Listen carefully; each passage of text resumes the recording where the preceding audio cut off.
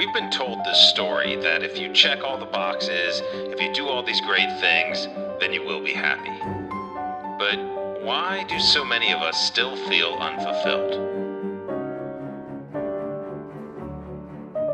Welcome to Wealth and Liberty, where we give you the education, tools, and solutions to go from feeling unrewarded to becoming autonomous with 3 simple concepts to guide us: identity, self-development, and financial control.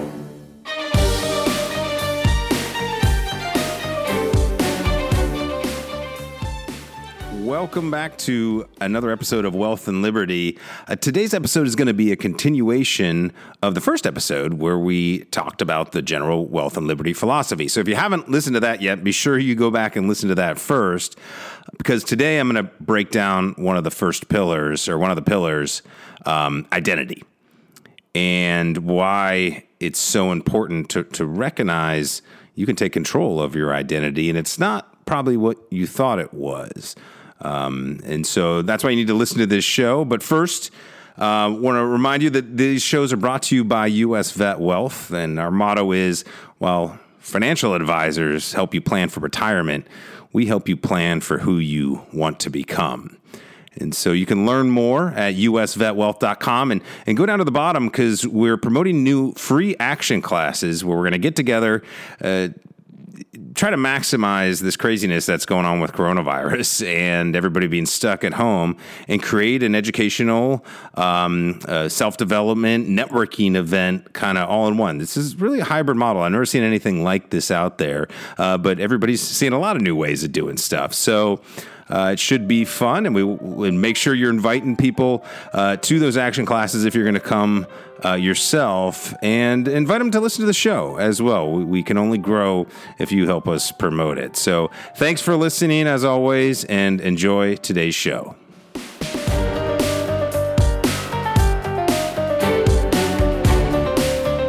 Very cool.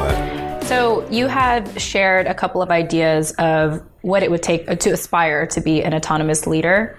And with Wealth and Liberty, we have 3 pillars on what we believe can help you aspire to be an autonomous leader. Let's go through those 3 pillars.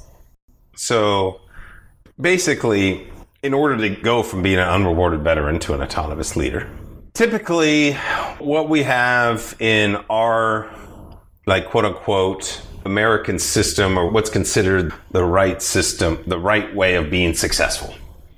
And usually that has to do with, following a career path. So that's our education system. And that means, going to school, getting good grades, going to college, getting good grades, getting whatever degrees, and basically get a good job title with a good salary. And that's considered a career path, and which really is the culmination of our education system, essentially self-development. And usually there's something in there. And then, that equates to, if you do it right, quote unquote right, you get paid well enough where if you save your money into a retirement-based system where you pay your taxes. So if you pay your taxes, you get your benefits wrapped into your job. So, okay, all that kind of stuff's being taken care of. Police and roads and apparently your education system for your kids. Something's going on there with taxes war. And then, your retirement savings, that's taken care of too by this stock market guy and stuff. And, one day I'll just be able to stop working, but, I like my job, but blah. And so essentially everybody's kind of wrapped in to those bubbles. They can do the best job at each one of those. And usually they're really missing their identity at that point, because they've gotten such a label put on them. And I think this happens everywhere. In the military, it's very easy, of course, with, you got a uniform and a rank. Your name's on there somewhere, but it's camouflage, so you can barely see it. So, what is really our identity? It's your MOS, it's your job description. And that's what they tell you to translate into your civilian job. So we get into our civilian job, and this is what happened to me. I got labeled the financial advisor guy, which I did not feel good about that, confident, professional, whatever. But it really kind of messed with me, even when I was making more money and had financial autonomy and was still going to these self-development seminars. when I still had that identity of financial advisor, veteran, miserable, until I just broke away and was like, do not call me a financial advisor. Like, that's ridiculous. And just went totally against the grain and identified with who I was aspiring to be. Did I finally get the balance where I was like, okay, now I know, the work I need to put in or the things I want to focus on to pull this off, and the sacrifices I'm going to have to make, and the things I'm going to have to say goodbye to, and, people, places, things, whatever. And so that's usually the struggle that happens. And the status quo is that nobody really chooses to identify an aspirational identity that they want to build for. So they keep their financial control and their self-development actually really within a very, very narrow, risky world that they think is the correct path. But when you stay just in the corporate world, it's like all of a sudden you're getting laid off and stuff. And then the market's flipping in coronavirus and everybody's stuck at home. It's like, what do you do? And then on the flip side of it, though, a lot of times people will kind of have an identity and actually do well professionally. A lot of salespeople, a lot of realtors, kind of financial advisor. The ones that, the very, very few that pull it off, contractors who are making, pretty good money in their specific skill set. That's awesome, but they're not really doing the true self-development to break out into their creativity, their other skill sets. So they're always tied to that very, very specific identity, which really isn't much different than, having a rank or something like that. And so that also then limits and caps their financial potential, right? So you got to have the real growth that ties in with your mindset and then the modern tools and technologies and just the modern world, modern economy to really balance that one out. And then, of course, you be growing and have an identity like a super yoga person or whatever. But if you're not making any money, how much impact can you really have from what you want to do? And that's unfortunately another place where the kind of the starving artists and the creatives tie in. Or a lot of veterans who are just like, I just want to give back. It's like, cool, but wouldn't it be better to give back more? And you can do that when you're paying attention to a financial strategy that's not based on that fixed income salary mindset. When people coming from that mindset feel like they need to volunteer and they're sacrificing their salary time, like that's how they equate it. Their time is equal to money. So if I want to sacrifice or if I want to volunteer, therefore I need to sacrifice my time for money. It stays in that same mindset of just work time for money. It's like, it doesn't have to have anything to do with one or the other. You can make an asset, multiply if it's, positioned creatively. And, right now your asset, your best capital is your human capital.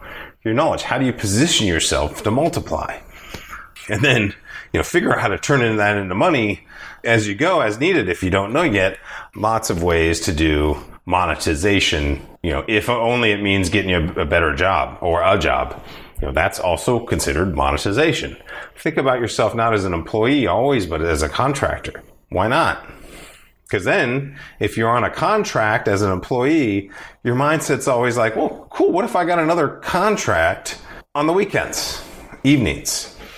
See, most employees are just so tied to the thing, they close off all their other opportunities. And that's very risky these days. Like, get a good salary job, but have some sort of awareness within your family, or your household at least, that one of you is tying into some sort of small business opportunity. Try to stay away from multi-level marketing if you can, but even that, at least you're learning some sort of skills around becoming more autonomous. It's hard to do, but nothing's harder than getting laid off when the entire economy and 20 million people went out of work in 1 month. Sorry. Right now, that fact, I've been quote unquote unemployed for 5 years, so that doesn't really bother me. I can see why a lot of people are very, very scared and freaking out right now, even if I had kids, but I don't know how to have any attachment to that whatsoever because I just chose to be off the grid in a way, with no regrets. In that, once I didn't have to answer to any sort of oversight, right? So once I technically didn't have any other oversight by going completely independent, which is a lot harder to do in a lot of careers than you think. Like you can be a doctor, right? Well, you're answering to a lot of people, because there's the boards and you've got to be a part of some group and associations and stuff like that, right? So, that happens at a lot of levels. So it's really, really hard to go completely independent. But that's what the internet age all of a sudden offered. And that's essentially what these bloggers and YouTubers are. They're just, hey, everybody, this is me. This is what I talk about. If you want to listen, listen. Not, no big deal. And so that's blown up where thousands, if not millions of people have started opportunities for themselves simply because they could. when before that just wasn't available. I think it was an awesome description of our first pillar, identity, that all of a sudden, as we're working toward our careers or as we establish careers, we get this label slapped on us at the expense of our identity. And so everything that you brought up about that revolves around identity, I think. Well, we keep adding labels too. Yeah, and we keep adding labels. Because once you get, what was your degree in college? Yeah, right. What branch did you serve in the military? Mm-hmm. Did you go special forces or not? Right, exactly. It's like, these labels, we always think about, in the social justice times we live in, we always think labels are always about colors and genders and such, right? But labels don't stop. To what end? How many cars do you have in your driveway? There's so many ways that people, judge each other. And so it's best not to get stuck, down that rabbit hole if you can. I hope you enjoyed today's show. Here's what you can expect on the next episode of Wealth and Liberty. And I think you bring up a really good point, because we're going to get labeled whether we like it or not, but we can choose to label ourselves or rewrite our narrative or choose a different way to title ourselves. So with that said, I want to talk about our next pillar.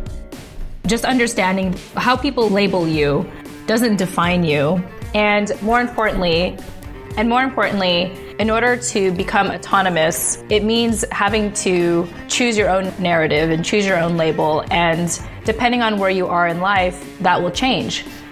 And so why don't we get into the next pillar, which in a sense gives you permission to choose your own label or choose your own path or even pivot, which is self-development. Thanks for listening to Wealth and Liberty and choosing to learn how to live an autonomous life. Please leave us a review on iTunes and share the show with a friend who you know needs to hear this message. Remember to subscribe at wealthandliberty.us and connect with me, Scott R. Tucker, on LinkedIn.